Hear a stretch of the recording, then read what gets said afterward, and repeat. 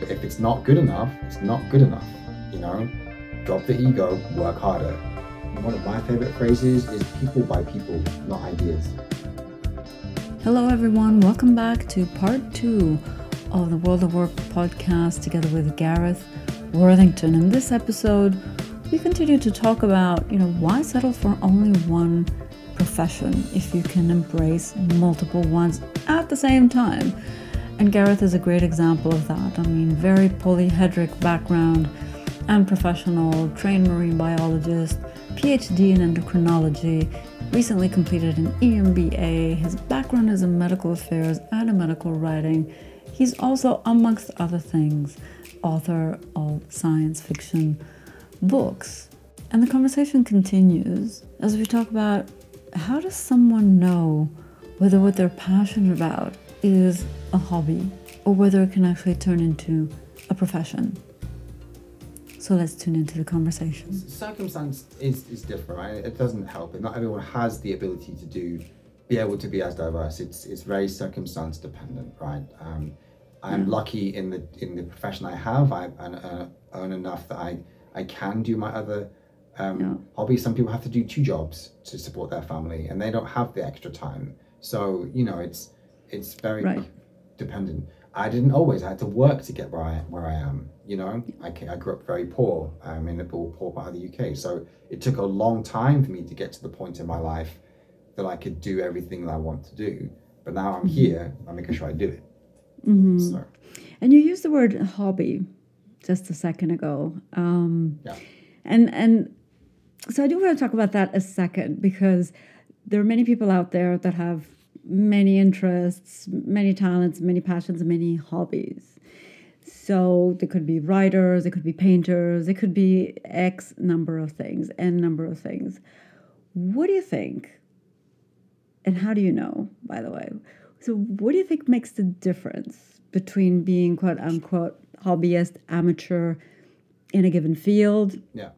Could be in writing and painting, etc. And then making that shift into saying, now I'm going to move and pivot from taking it as a hobby to taking it as a profession. Because I think quite a few folks can resonate with, everything that you're saying and we're talking about.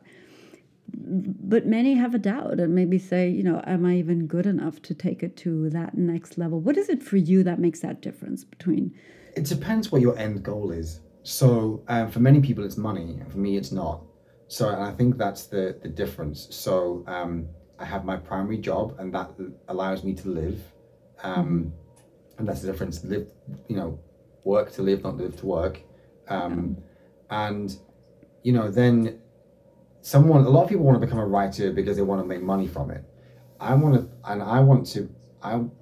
became a writer because I wanted to leave something behind.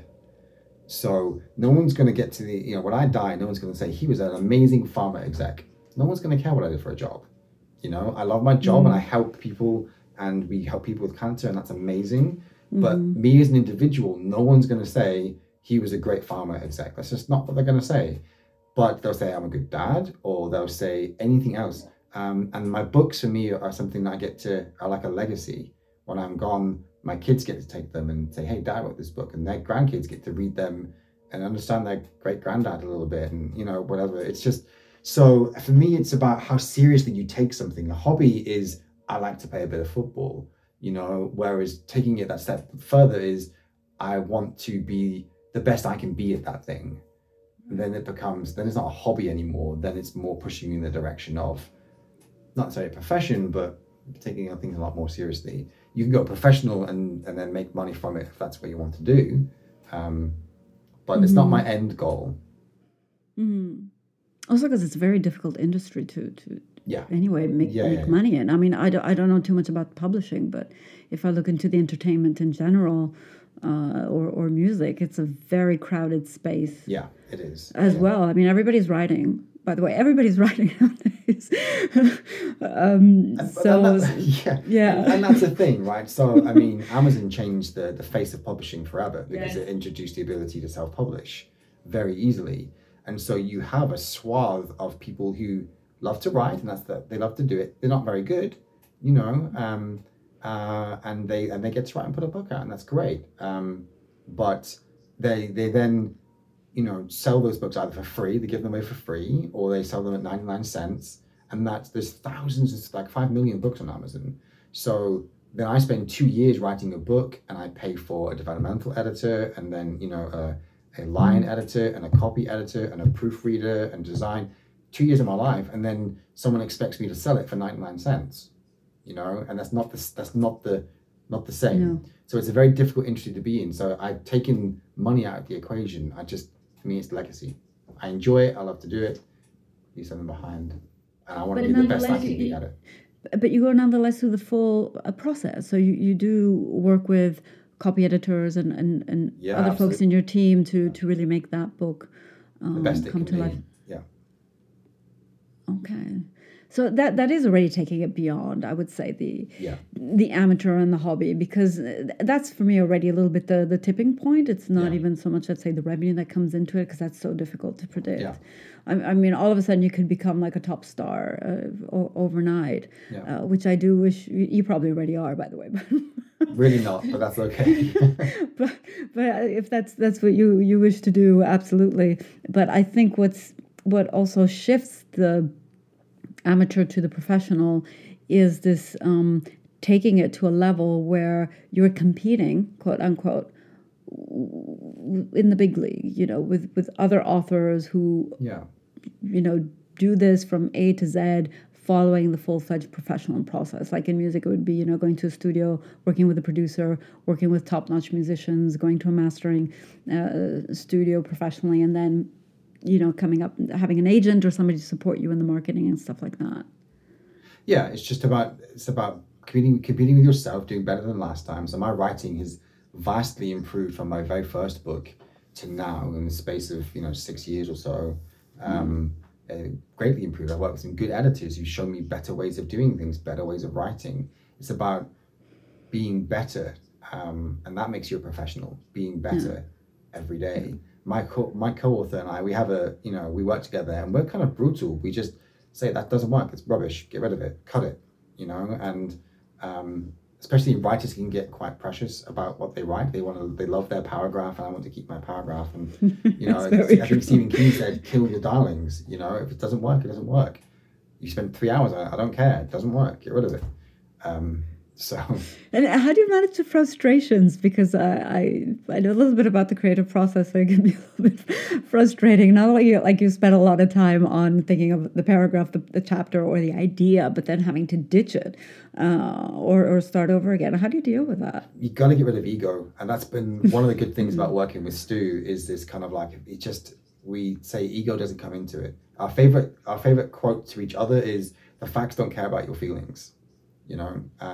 And so if it's not good enough, it's not good enough, drop the ego, work harder, and that's kind of how you got to do it. So it can be, it is hard. You do feel a bit gutted, but when you get to the other side of it, you realize that it really is better.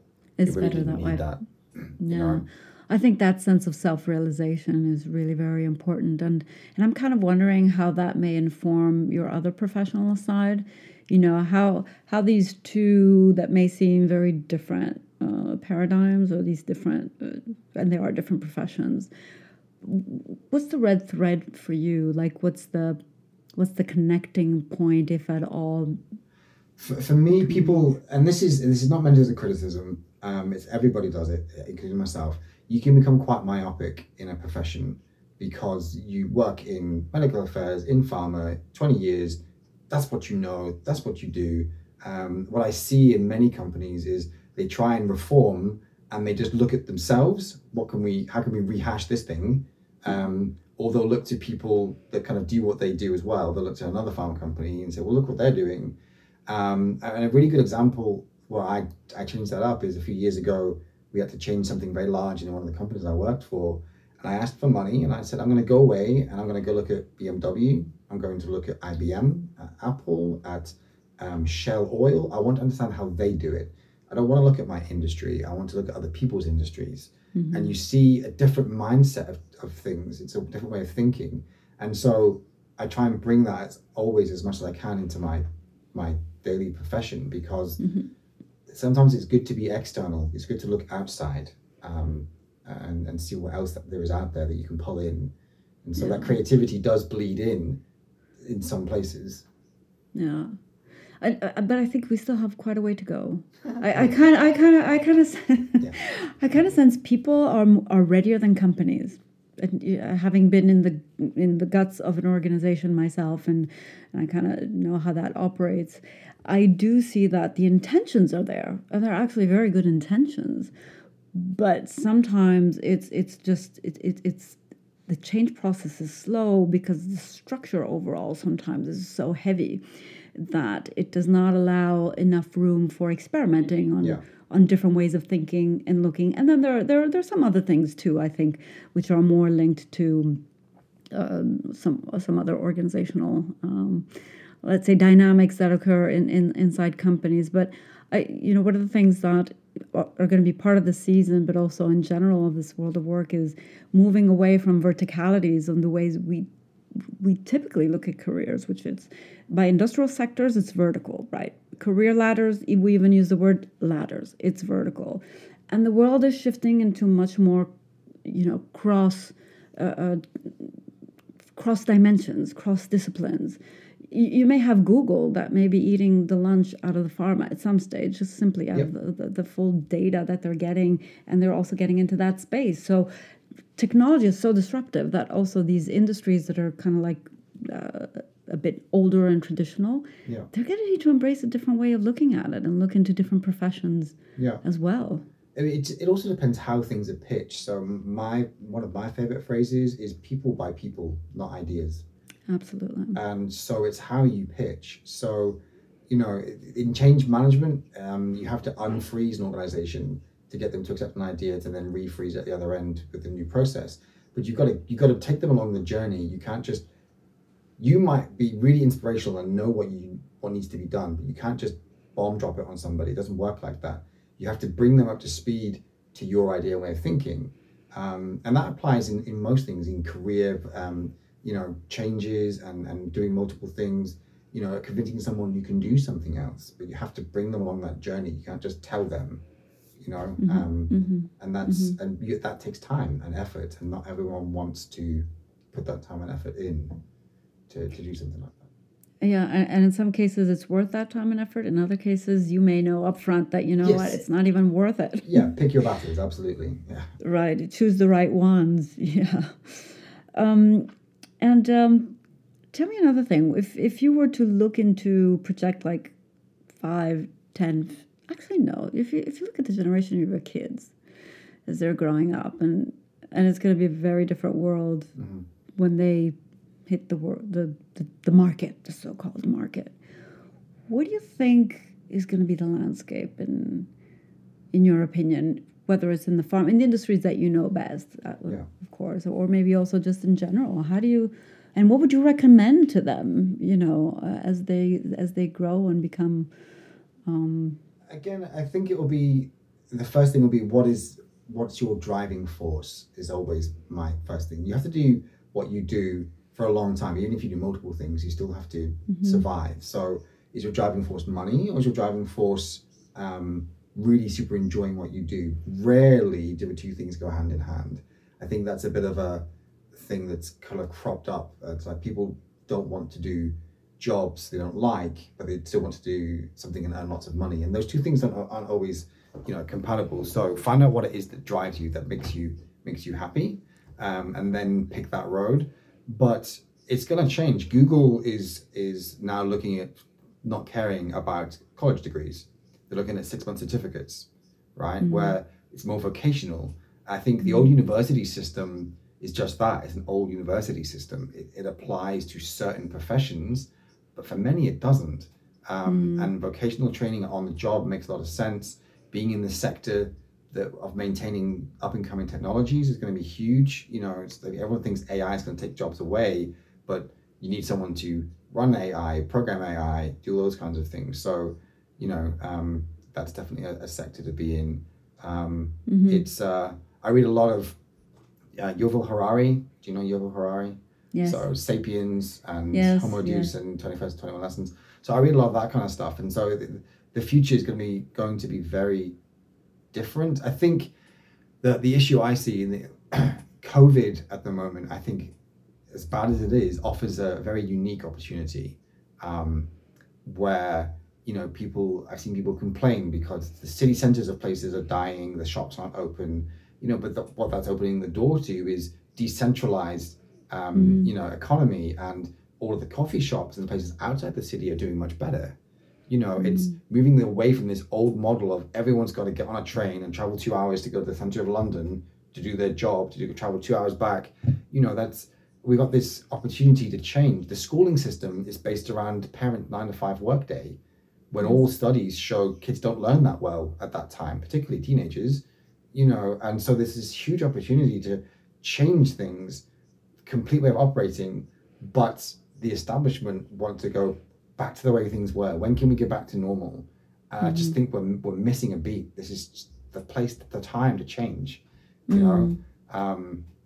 so I think there will be some change in companies like Google and Amazon, those forward thinkers. They'll be the ones that change it. Amazon's going into healthcare. They're making their own. I saw that actually recently on the news. Yes, company. Yes. So I think it'll be slower than we want, but it'll change. Definitely, and it's super unpredictable too. So I think also to help people kind of rebuild and I think redevelop a little bit the critical thinking skills that have been put a bit to the side, I would say, in the sense we've been so busy in getting expert in something, in a certain domain, in a certain area, that we've kind of forgotten as well to use our brains and our minds to think critically. Does this make sense? Does this not make sense? Do I really need to learn this and know this, as opposed to maybe there's going to be an AI program that's going to be much quicker than I am in processing this information.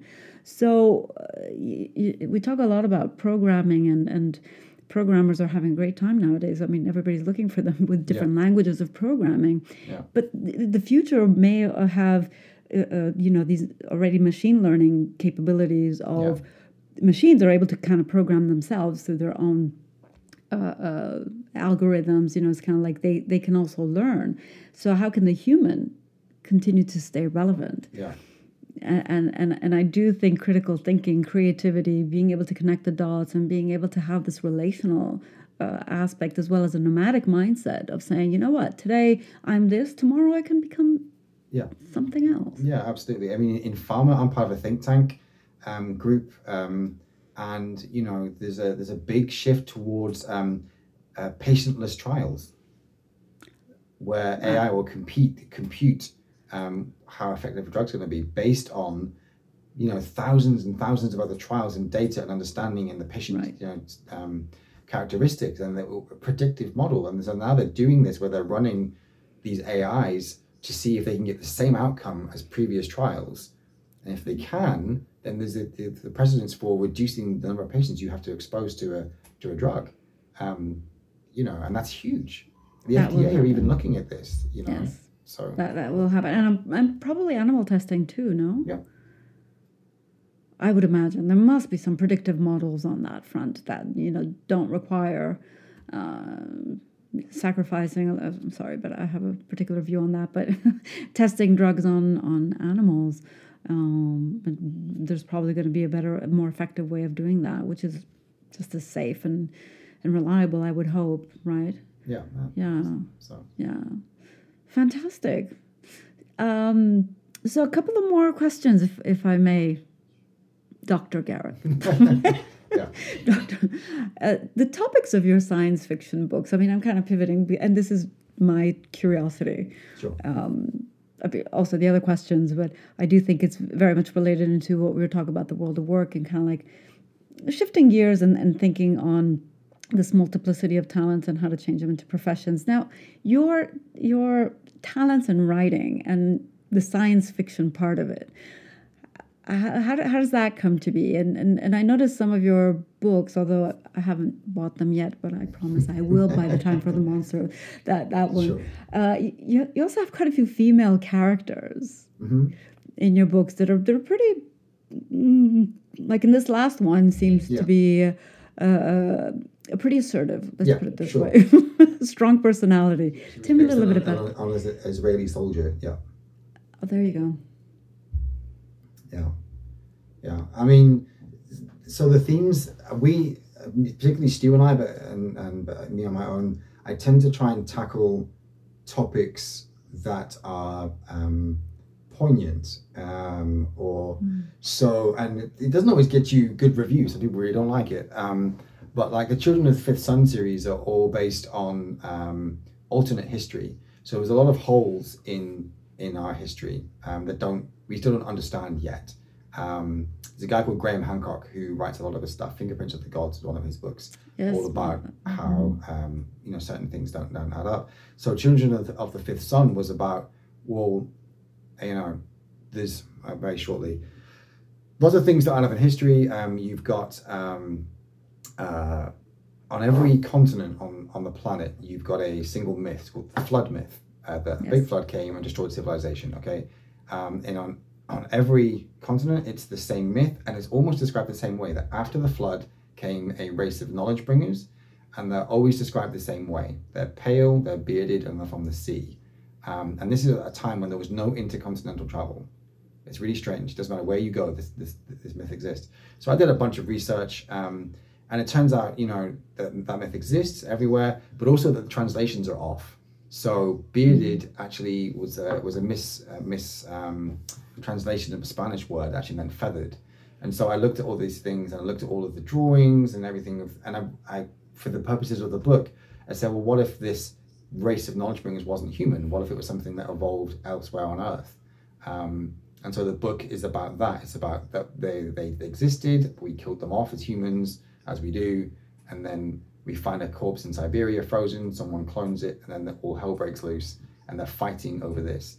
But so there's kind of that big action thing going over that, but at the core, the main character suffered a tragedy. He lost his wife and child, and it's about him getting over it and being manic depressive and suicidal, and how he deals with that. And that's actually the story of the book. There's always action over the top of it. In It Takes Death to Reach a Star, we wanted to explore science and religion. So I'm a scientist, I'm an atheist, and my friend Stu is a Christian. He's from the southern states of the USA, and we wanted to explore those two things and write two opposing characters and not answer a question, not provide the answer, but give enough debate in there about what does it mean? What is a soul? Does a person have a soul? I used quantum physics in the book to explain what a soul might be, and he used religion for his character. And it won a bunch of awards. We went up against Andy Weir, who wrote The Martian, so fantastic. It's always about character and dealing with things. Condition Black, the two characters in that one, my character is autistic. My son's autistic, and I wanted to write a character not about autism, not a journey, but more just this is a character. He happens to be autistic, and that's it. And Stu's character has got PTSD, and it's just about how they deal with all this action and science fiction and thriller, whatever. But it's just about how they as people deal with it. So, for me, that's always the core. It's the character, the base, dealing with stuff we all have to deal with. Right. So it's interesting. It's like real life, if you will, the common people characters, so to speak, projected into a different reality. Right. But that's so revealing, that as much as the context around us may change, and like Elon Musk wants us all to go to Mars and and have human settlements there, but at the end of the day, it's still the human. And as fascinating as we are, and complex as we are, so it's nice to portray it and showcase it in different contexts, because like this, it doesn't necessarily trigger other excuses. That it could be a political view or religious view, or contextualize to history or to current affairs. But then I think taking science fiction to that level, it helps to kind of, as I said, detach it from any context that may or may not influence that individual's existential questions or dilemmas or even ways of being. I mean, science fiction is the way the general public get to view the future. So if you read, again, Yuval Harari, his book 21 Lessons for the 21st Century, he has a section dedicated to science fiction. And he says the issue is you get a lot of bad science fiction. That's why everyone thinks AI is going to take over the world and kill everybody. Whereas good science fiction is predictive, and it gives you a window to what could be possible, what may happen, good or bad. Interestingly, It Takes Death Theory to Start, that we released in 2018, is about what happens after we ignore the rise of an antibacterial plague that wipes out most of humanity. And the things that have come true now in COVID times that we wrote about a few years ago are scary. It's scarily accurate. We didn't expect that. Down to the tribalism of people. So a lot of dystopian stories have rich versus poor, and ours isn't like that. Our poor people band together in tribes and don't like each other because that's how humans are. Yes. So yeah, it was weird to kind of be in this time now and thinking we wrote this a few years ago. How does it end? Yeah. That's the question. What's your ending? Different, but yeah. Okay, so I guess folks buy the book, and we're going to live through this COVID and see how this is going to end. But for sure, it's going to end at some stage, right? A couple of last thoughts, like what are your, to get to know you a little bit better? What's your, if you want to share, right? Your worst nightmare or your greatest hope, and kind of like what's wowing you at the moment. That's part of the WOW tradition, actually asking guest speakers to tell them, because it's all about bringing the WOW back to work. I mean, I've met so many people who are kind of like disengaged where they are at the moment. Yeah. And I'm like, you're spending so much time at work. It's so important to bring that spark back. So at least what's wowing you is something that I always find inspiring also for other folks. At work, I would say it's, we watch the pharma industry, and I know lots of people think it's an evil thing, and there's lots of reasons for that. Some of them are historical and valid, but Pfizer managed to get a vaccine out inside 9 months, and as a scientist and someone who's worked the bench and who knows how these things run and how long a trial takes, that was phenomenal. And that was really, that was impressive. It was crazy fast. That's what happens when people put their minds together. And I imagine all the late nights that people work to make that happen, and the data checks and the rigor that goes into a trial to make it, safe, and that we are happy to give it to human beings is massive. So that for me was a huge wow. I think that makes you glad about what you do. Yeah. And I think people tend to underestimate that, the ones who are not necessarily in the industry or know how it operates and the whole supply of it. I mean, it's the whole supply chain process. From production to getting those vials where they need to be. It is massive undertaking, massive. Particularly for that vaccine, because it's got a -80 cold chain, or at least a very low temperature, -60 something, -80. And that didn't exist in large parts of the world. You have to create it. That's a big deal. And, they're doing their best. It's not perfect, but we had nothing. We went from 0 to 100 really fast. I think there needs to be some appreciation for that for sure. And we've got 3 of them coming up, right? We've got so that's pretty extraordinary too. And I think there's been quite a few partnerships on the pharma side to make this happen, which is a great way of starting to kind of break those barriers a little bit and kind of say, let's own this together, as opposed to it's only our, let's say, property, so to speak, or patent. Well, thank you very much, Gareth. It's been fantastic to talk to you. Happy to help. Happy to be here. And to share your story. And looking forward maybe to the next time. We'll talk more about your books. Who knows? When it becomes a TV series on Netflix. Yes, absolutely. Don't forget me. I mean, don't forget the WOW. Yeah, sure. Okay. Thanks, Gareth. Take good care.